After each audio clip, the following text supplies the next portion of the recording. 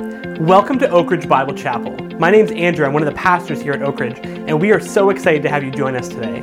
So grab your Bible and then your iPad and notebook, pens, pencils, whatever it is that will help you get the most out of today's sermon, and please enjoy our Sunday message. Good morning, everyone. It's good to be with you again, as always. If you have a copy of the scriptures with you this morning, I'll invite you to turn with me to 1 John. 1 John near the back of your Bible. 1 John, a little letter written by the apostle.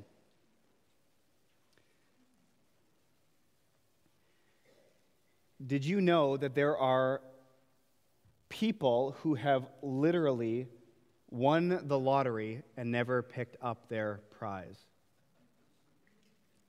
According to a Toronto Sun article published last year, it happens because the winner either is ignorant to the fact that they've won or they lost the proof that they've won, the ticket itself.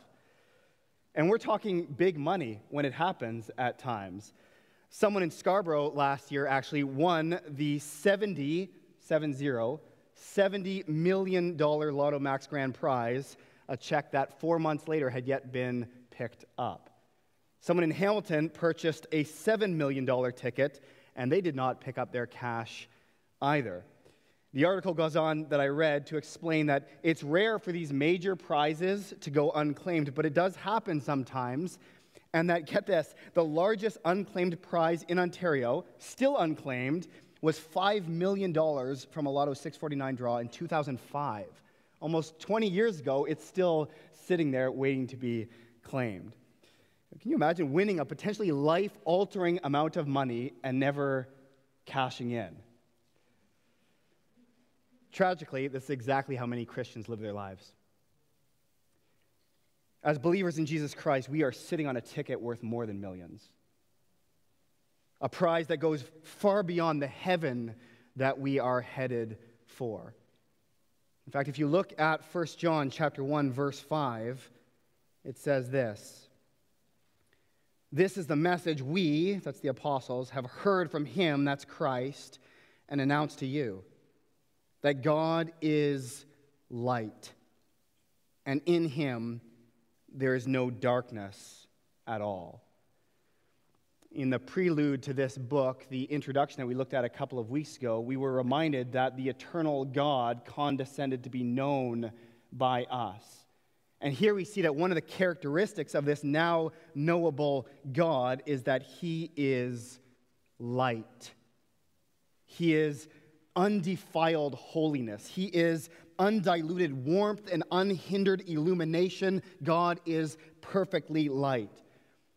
He is the standard of morality. He is the standard. He is the decider of truth, the definer of reality. And all of this is our God without a sliver of darkness. Not a hint of pollution. That is him, perfect in every way, pristine. He is light. And as we're going to see today, and most of us know, we are invited as God's children to walk in that light. To walk in that light.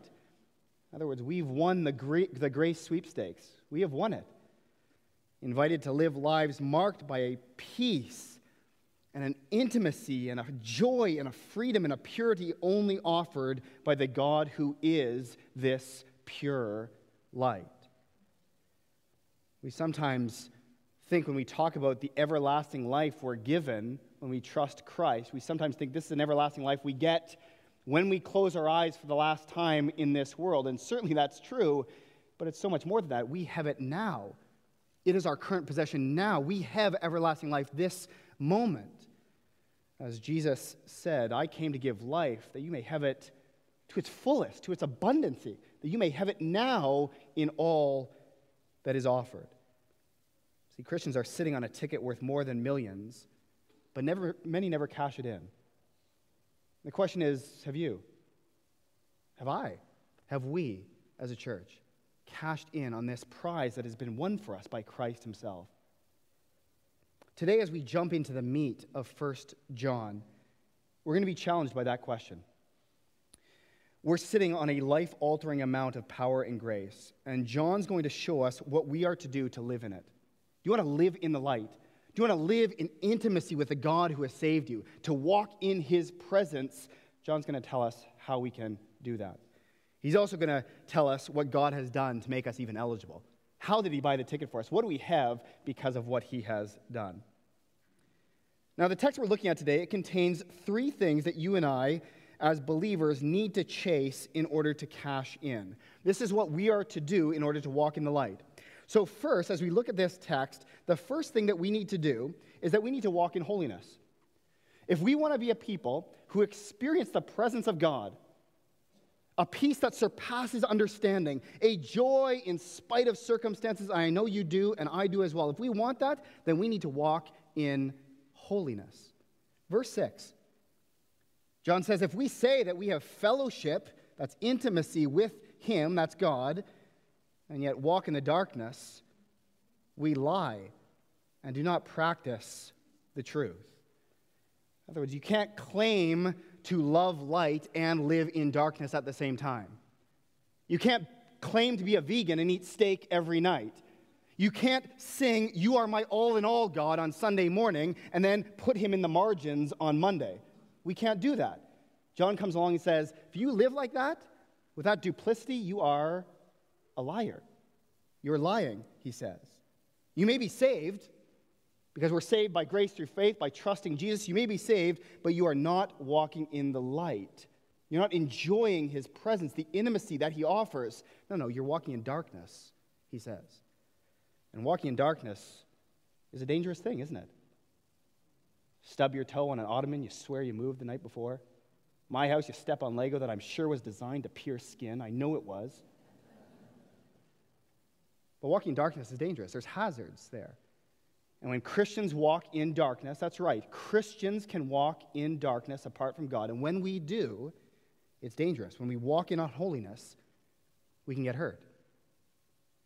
And if I seem overly urgent this morning and impassioned, I'm somewhat impassioned most of the time, but maybe a little bit more today, it's because this is my testimony. For years, I claimed Christ is my Lord. I belonged to Christ, and my life looked nothing like his. Nothing like it. It's my shame. I know that it hurts, that he brings discipline on those he loves. I know that there is pain for walking in darkness. So I was studying this week, and it was a hard reminder, but a wonderful reminder as well, because God is gracious, isn't he? We can get hurt when we walk in darkness. Verse 7, John continues. He goes to the good news.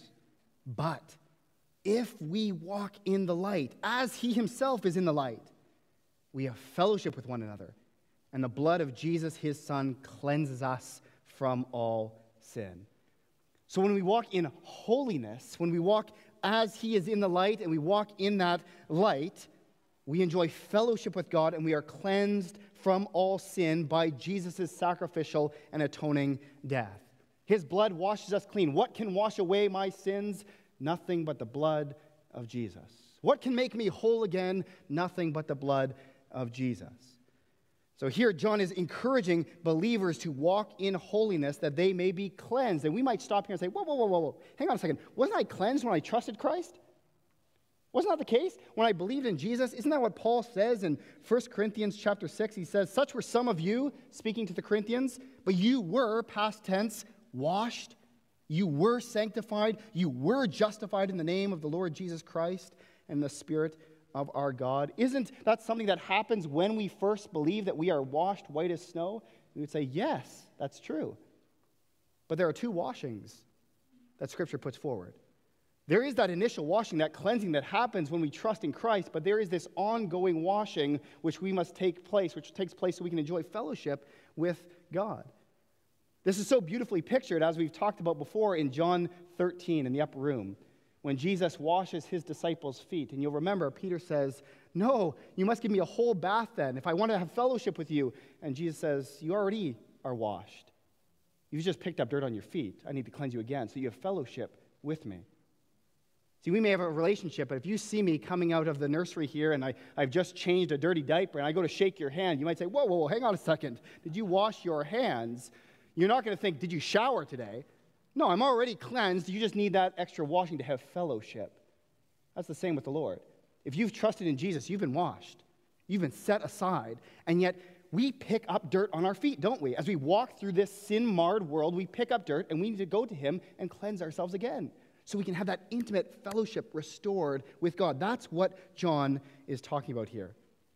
The cleansing John's describing is that which we need for this unhindered intimacy with God. And he says, you want to walk in the light? Pursue holiness. Confess your sin, he says. Look at verse 8. If we say that we have no sin, so he just said you'll be cleansed from all sin, there might be someone who says, well, I have nothing to confess. I'm pretty clean. He says, if we say we have no sin, we are deceiving ourselves, and the truth is not in us. Never fool yourself into thinking you have nothing to mar the soils or the soles of your feet. We do. We all pick up sin. One preacher from a long time ago said that he who cannot find water in the sea is not more foolish than the man who can't find sin in himself. It's always there. We don't want to be deceived and think that we have nothing to confess. John says, don't fool yourself. We all sin and we all need cleansing. And then verse 9, here's how we get it. If we confess our sins, he is faithful and righteous to forgive us our sins and cleanse us of all unrighteousness. If we say that we have not sinned, we make him a liar and his word is not in us. If we assume wrongly that we have nothing to confess, which I haven't met that person, but I guess that they're out there. Yeah. It's definitely not me. If we assume that we have nothing to confess, then John says we are again living in deceptive darkness. Ouch. We can get hurt. Don't live like that, he says. Chapter 2, verse 1. My little children, I am writing these things to you so that you may not sin. And if anyone sins, we have an advocate with the Father, Jesus Christ, the righteous. And he himself is the propitiation for our sins, and not only for ours only, but also for those of the whole world. I love that passage. You can hear the pastoral care dripping from John's pen. He wants these believers, he wants us to experience the light. He wants them to experience the intimacy with the Almighty, the intimacy that only God can give. But he says to do that, we've got to walk in holiness. You got to walk in holiness, desiring fellowship with God so that you may not sin. Do we want to walk with God? Do we want to experience his presence? That should be a motivating factor not to sin. I don't want to sin. And then I love how he follows that up. But when you do sin, so this is so you don't sin, but when you do, what do we do? Confess. That is, agree with God. And our advocate with the Father, standing next to the Holy Father, Jesus Christ, is faithful to forgive us and to cleanse us. And we say, why can he do that? How come he gets to stand there interceding on our behalf? Well, he says, because he himself is the propitiation for the sins of the world. A big word that means he is the instrument by which appeasement was made. Satisfaction was received for sins. He that is righteous, chapter 2, verse 1, is righteous to cleanse us from all unrighteousness. So we're told, go to him and receive that prize of cleansing. Go to him. We have to ask ourselves when we come to a text like this, do we pursue purity with our lives? Is this a concern of ours? Or do we bank on that initial washing and just say, I am washed, doesn't really matter now? Or do we say, no, I want my life to look increasingly like the one who saved me? Do we understand that the depths of our sin and the height of God's forgiveness? Or do we walk in darkness, believing the lies of this world that you're good just the way you are? Is that not the world's anthem right now? Don't change anything. You are good just the way you are. Know yourself, find yourself, and then make the world bend around your view of yourself. The Bible comes along and says, no, don't do that. Know yourself and confess where you err and receive forgiveness and cleansing. I ask myself, do I love what God loves and hate what God hates? Or is my moral palate being honed by the world and not by God himself? Brothers and sisters, John is asking us here, do we walk in holiness? And he's asking because many Christians in the first century and the 21st do not. And because of that, we'll never experience the abundant life Jesus came to offer us. I was raised in a home where we were not allowed to say, I'm sorry, as an apology. My parents said, that doesn't count. we want you to name the sin and ask forgiveness.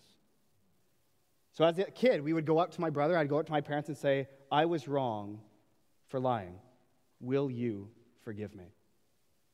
My dad said, that's an apology. He said, name the sin. And so from a young age, we became very acquainted with the power of confession and the power of forgiveness. And the power of those things to mend a relationship. I've wronged someone in my family. I need their forgiveness. I name how I've wronged them, and I receive that forgiveness, and on we go. How much more with my Heavenly Father?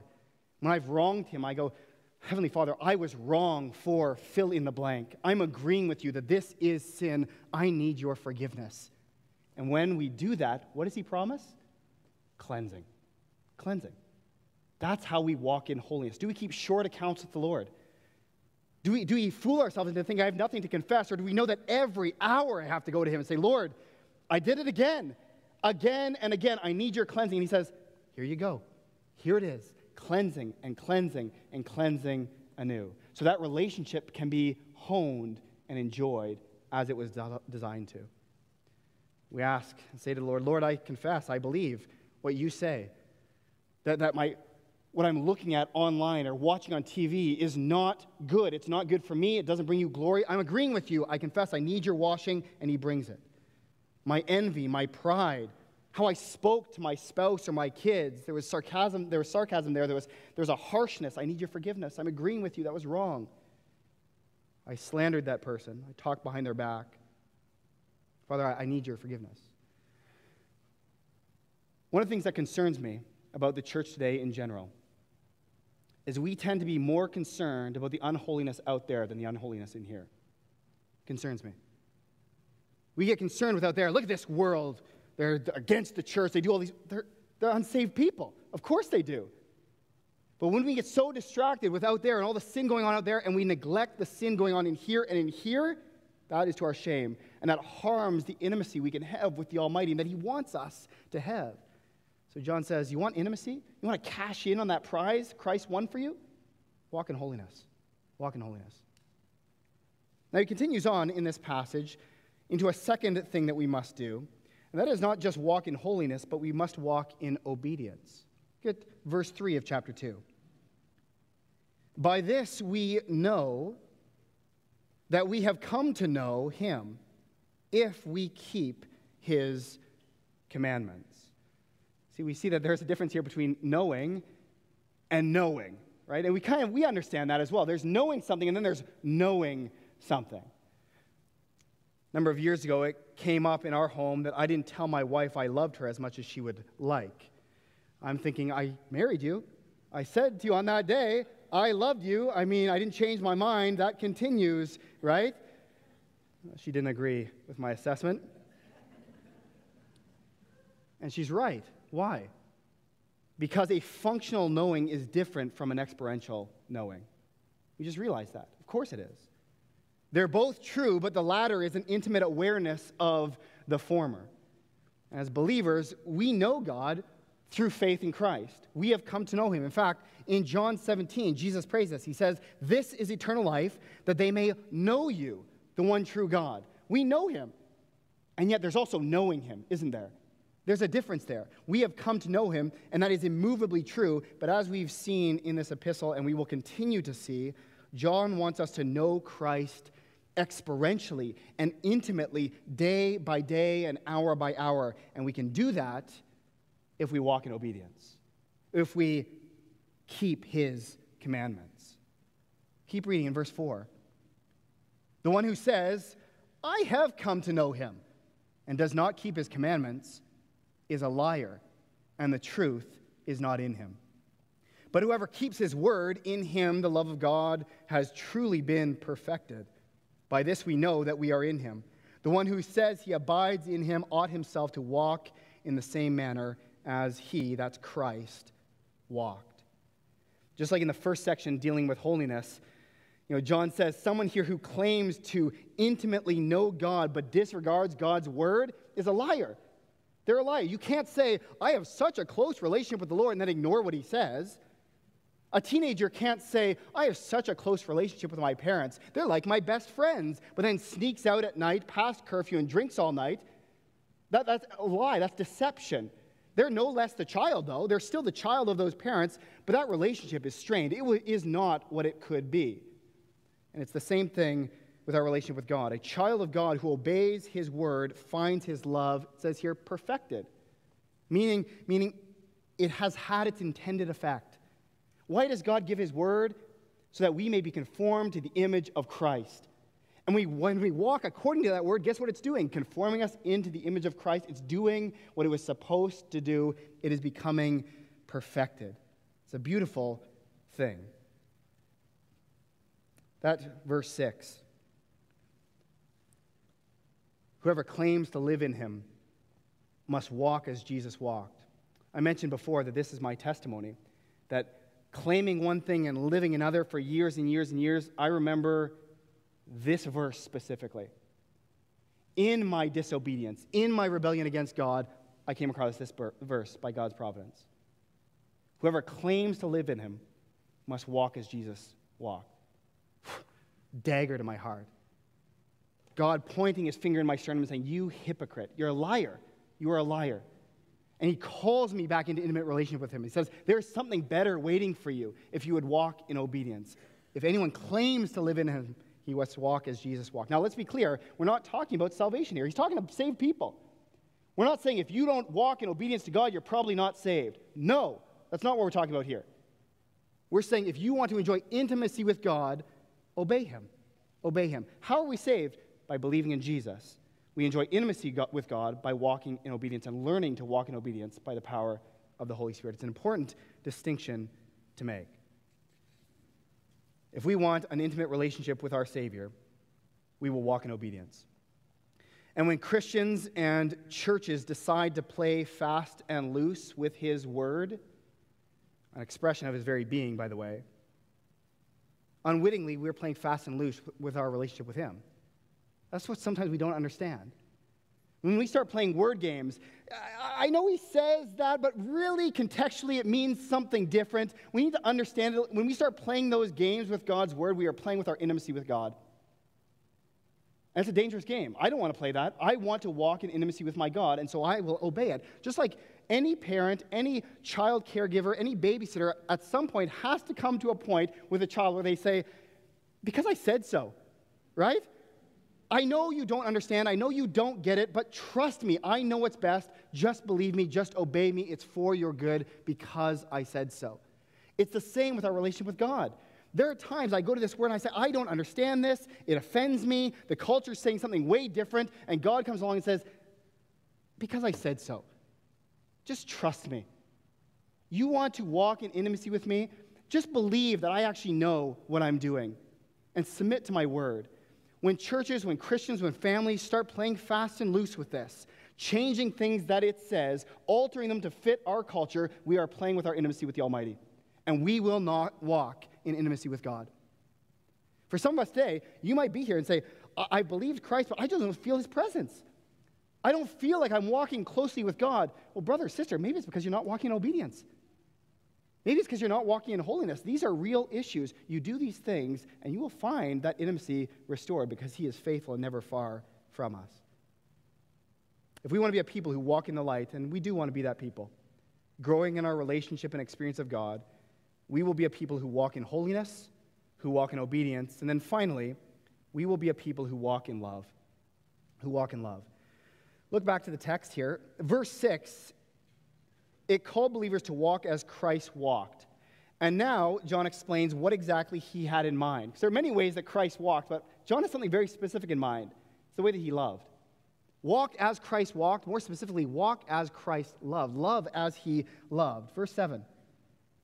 Beloved, I'm not writing a new commandment to you, but an old commandment, which you have had from the beginning. The old commandment is the word which you have heard.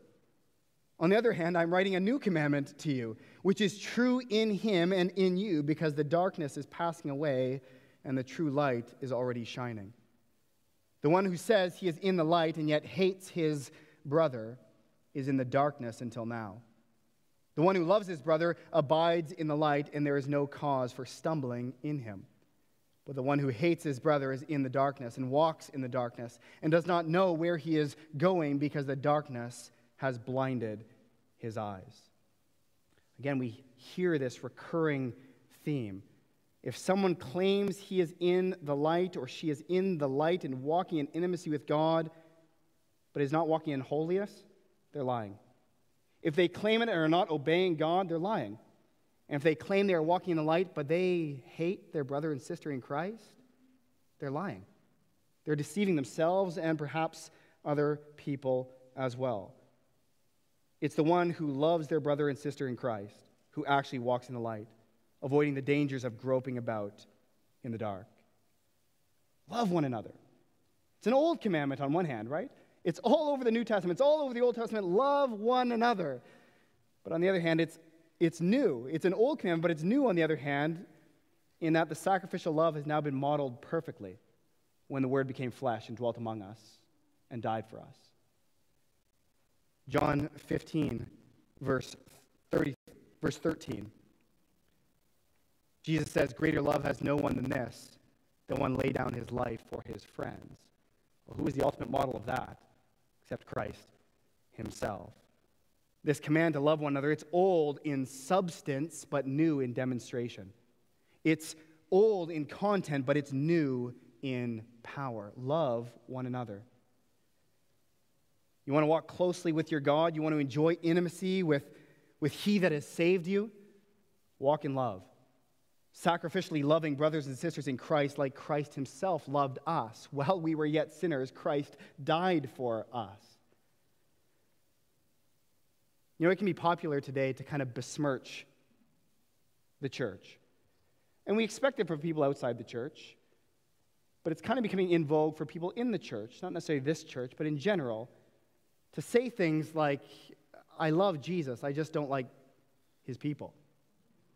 I love Jesus, I just don't like his church. It's garbage. It's nonsense. Christ loves his church. He died for his church. He's coming again for his church. He's purifying his church. He calls his church the bride, his bride. You want to see me get hot under the collar? Insult my bride. We dare not insult the bride of the King of Kings. So be careful how we talk about his bride, about the church, about his people. We should love people. Now, is it hard to love sinners? Yeah. It's very hard to love sinners, isn't it? You know, at Oak Ridge over the last number of years, we've had a lot of people come and go through these doors.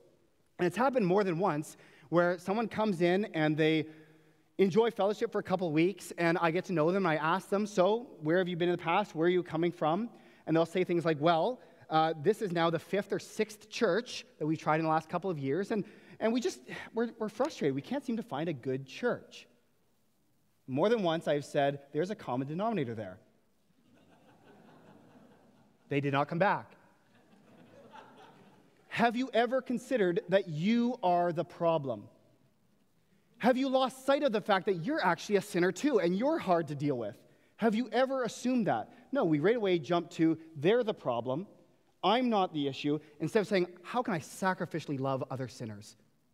How can I lay down my preferences? How can I lay down all of this stuff to serve brothers and sisters in Christ who maybe don't even deserve it? How can I do that? Because after all, that's exactly what Christ did for us. He laid down his life while we were yet sinners. While we were unlovely, he loved us. Can we do that for one another? John comes along and says, you want to abide with Christ? You want to walk closely with him? You want to feel his presence? You want to walk in step with the Holy Spirit? Love your brothers and sisters in Christ as Christ loved the church. You know, we praise God in many ways for the technology over the last number of years that's allowed us to stream online and do all those kinds of things for people who can't be here. But this is one thing that you can't do electronically. It's really hard to love sacrificially through a digital medium. Very hard. In fact, I don't even know if it's possible. This, when we are together and we insult each other, and we disappoint each other, and we confuse and frustrate one another, and then we forgive one another, and we serve one another anyway. that is when we draw close, not just to one another, but to the Lord also. That is hard to do from home. From home. Sometimes I just need to be reminded when I get frustrated with brothers and sisters in Christ that I'm just as frustrating, and I need to get down off my high horse and just serve. So how do we enjoy intimacy with the Almighty? Which is what you want, it's what I want. That's why we're here. We want to walk in step with the Lord. How do we move from knowing God in salvation to knowing Him in relationship? How do we take steps from being Christians to being disciples of Jesus who pick up our cross and follow after Him, mightily used by God for His glory and for our enjoyment? Well, John is pretty clear here. Walk in holiness, walk in obedience, and walk in love. If you claim to know God but fail to walk in these ways, you're lying to yourselves and to others. And we've all been guilty of that lie. We're all there. And yet we bring that lie to the Lord and say, I confess to you, and we receive cleansing. And on we go. Brothers and sisters, we're sitting on the winning ticket. Perhaps it's time for some of us to cash it in for the first time. Start walking closely with the Lord. And for others of us, maybe we have been, but it's time to enjoy it with even more zeal. I get to walk closely with the Lord, intentionally seeing what He's given us, a recipe for enjoying that. Now, as we close out this text here, John, before he moves on, he wants to remind his readers who it was that bought the ticket in the first place. Because we can be pretty tempted to start thinking, I'm doing pretty good. I'm pursuing holiness, I'm obeying the Lord, and all of a sudden it becomes about us. And John quickly turns it back and says, whoa, you didn't buy the ticket. God did some work for you. You may be doing some things to enjoy intimacy, but this is what God has done for you. And that's where he closes with the last 3 verses. Now, before I read these final 3 verses of our text today, I want to give us a bit of a key to understanding who's being spoken to, because John gets a little bit cryptic if we're not careful here. John is about to address children, fathers, and young men. Okay? And when he speaks to little children and to children, who he's referring to is believers. He does it all the way through this letter. In fact, 7 other times he says, my little children. Children. He's talking to believers here. But then as we move on in these 3 verses, he keeps the family theme going, and then he speaks to fathers, who I take as mature believers. They are people who have grown up, who are now discipling other people, who are bringing them along, who are mature and rooted. And then he shifts and talks to young men. I think these are maybe new believers who are more full of zeal than maturity. We know those people, right? And so he's talking to this family situation, little children. Now I'm going to refer to you the mature ones in the group and those who are less mature. He's referring to the whole family of God here. Let's look at the text, verse 12, 13, and 14. I am writing to you, little children, because your sins have been forgiven you for his name's sake. I'm writing to you, fathers, because you know him who has been from the beginning. I'm writing to you, young men, because you have overcome the evil one. I've written to you, children, because you know the Father. I have written to you, fathers, because you know him who has been from the beginning. I've written to you, young men, because you are strong, and the word of God abides in you, and you have overcome the evil one. So as believers, as we've said, we are sitting on a winning ticket, and here John gives us a sample of our prize. He lists 3 things that we have received from God. We've just told, here's what we need to do. Walk in holiness, walk in obedience, right? Walk in love. But he circles back and says, let's remind ourselves what God has done for us. First, God's given us forgiveness from our sins. Verse 12, I am writing to you, little children, because your sins have been forgiven you for his name's sake. And we know from the testimony of Scripture that we have all sinned, falling short of God's standard. We are stained with iniquity, and that the cost of such filth is death. But we're also told that Jesus paid our penalty, and that his blood provided the only detergent that works for these stains. Psalm 103 says, as far as the east is from the west, so he has removed our transgressions from us. When we trust in Jesus, those sins, past, present, and future, are gone. They're removed from us. We are free from the guilt. We have been forgiven our sins. And brothers and sisters, I just want to be clear. You cannot, even now, out-sin God's forgiveness and out-sin his grace. Some of us try. Some of us are pretty good at trying. You can't. It's an eternal forgiveness. It's an eternal love, past, present, and future. As far as the east is from the west, we have been forgiven. And there's a liberty that comes with that. And some of you in here today, I have no doubt, might be thinking to yourself right now, if you only knew. You don't know. You don't know what I've done. Might work for some lying and some little things, but you have no idea. If you knew what was in my heart, if you knew what I had done, you wouldn't say that I've been forgiven. I'm going to tell you right now, you're wrong. I am saying you are forgiven, and even better than that, God is saying you are forgiven. If you have trusted Christ, your sins have been forgiven you. It's an amazing truth, and the peace and the liberty that can bring. So if you're here today, I pray for you. If you are bound in the guilt of your sin and the enemy is coming and whispering in your ear, but that one, but what about that one? Listen to God's voice, not his. You are forgiven. What else has he given us? Well, secondly, God's given us victory over evil. He says this a few times in this little passage. Verse 13, he says, I am writing to you, young men, because you have overcome the evil one. And again in verse 14, I have written to you, young men, because you are strong and you have overcome the evil one. The same author later on, earlier on, he records in his gospel account in John 16, verse 33, Jesus saying, these things I have spoken to you, speaking to his disciples, so that in me you may have peace. In the world you have tribulation, but take courage. I have overcome the world. And later on in 1 John, and we'll get to this, Lord willing, later on, but in chapter 4, verse 4, he says, he that is in you is greater than he that is in the world, the enemy in the world. We have the Holy Spirit who is greater than our enemy. We have overcome evil in Christ. We are living in a sin-scarred world full of sin-stained people, and this is a world set against the things of God. I don't need to tell you that. We do battle not against flesh and blood, but against the powers in the heavenly places. We war against the enemy who steals, kills, and destroys, and who prowls about hungry and murderous. Left to ourselves, we're a joke. We don't stand a chance. We are outgunned completely, but in Christ we have victory over evil. That we can say with Paul, to live is Christ, to die is gain. What do you have for me, enemy? Myself, I'm nothing, but in Christ, with him, I'm everything, because he's everything. The enemy comes, we are free from the power of evil. And you might be sitting here today saying, it has such a hold on me, though. The temptation is just overwhelming, and the world is just this onslaught. You need to be reminded today, you have overcome evil in Christ. And sometimes we just need to be reminded of that. And in Jesus' name, say, Lord, I am free from this evil.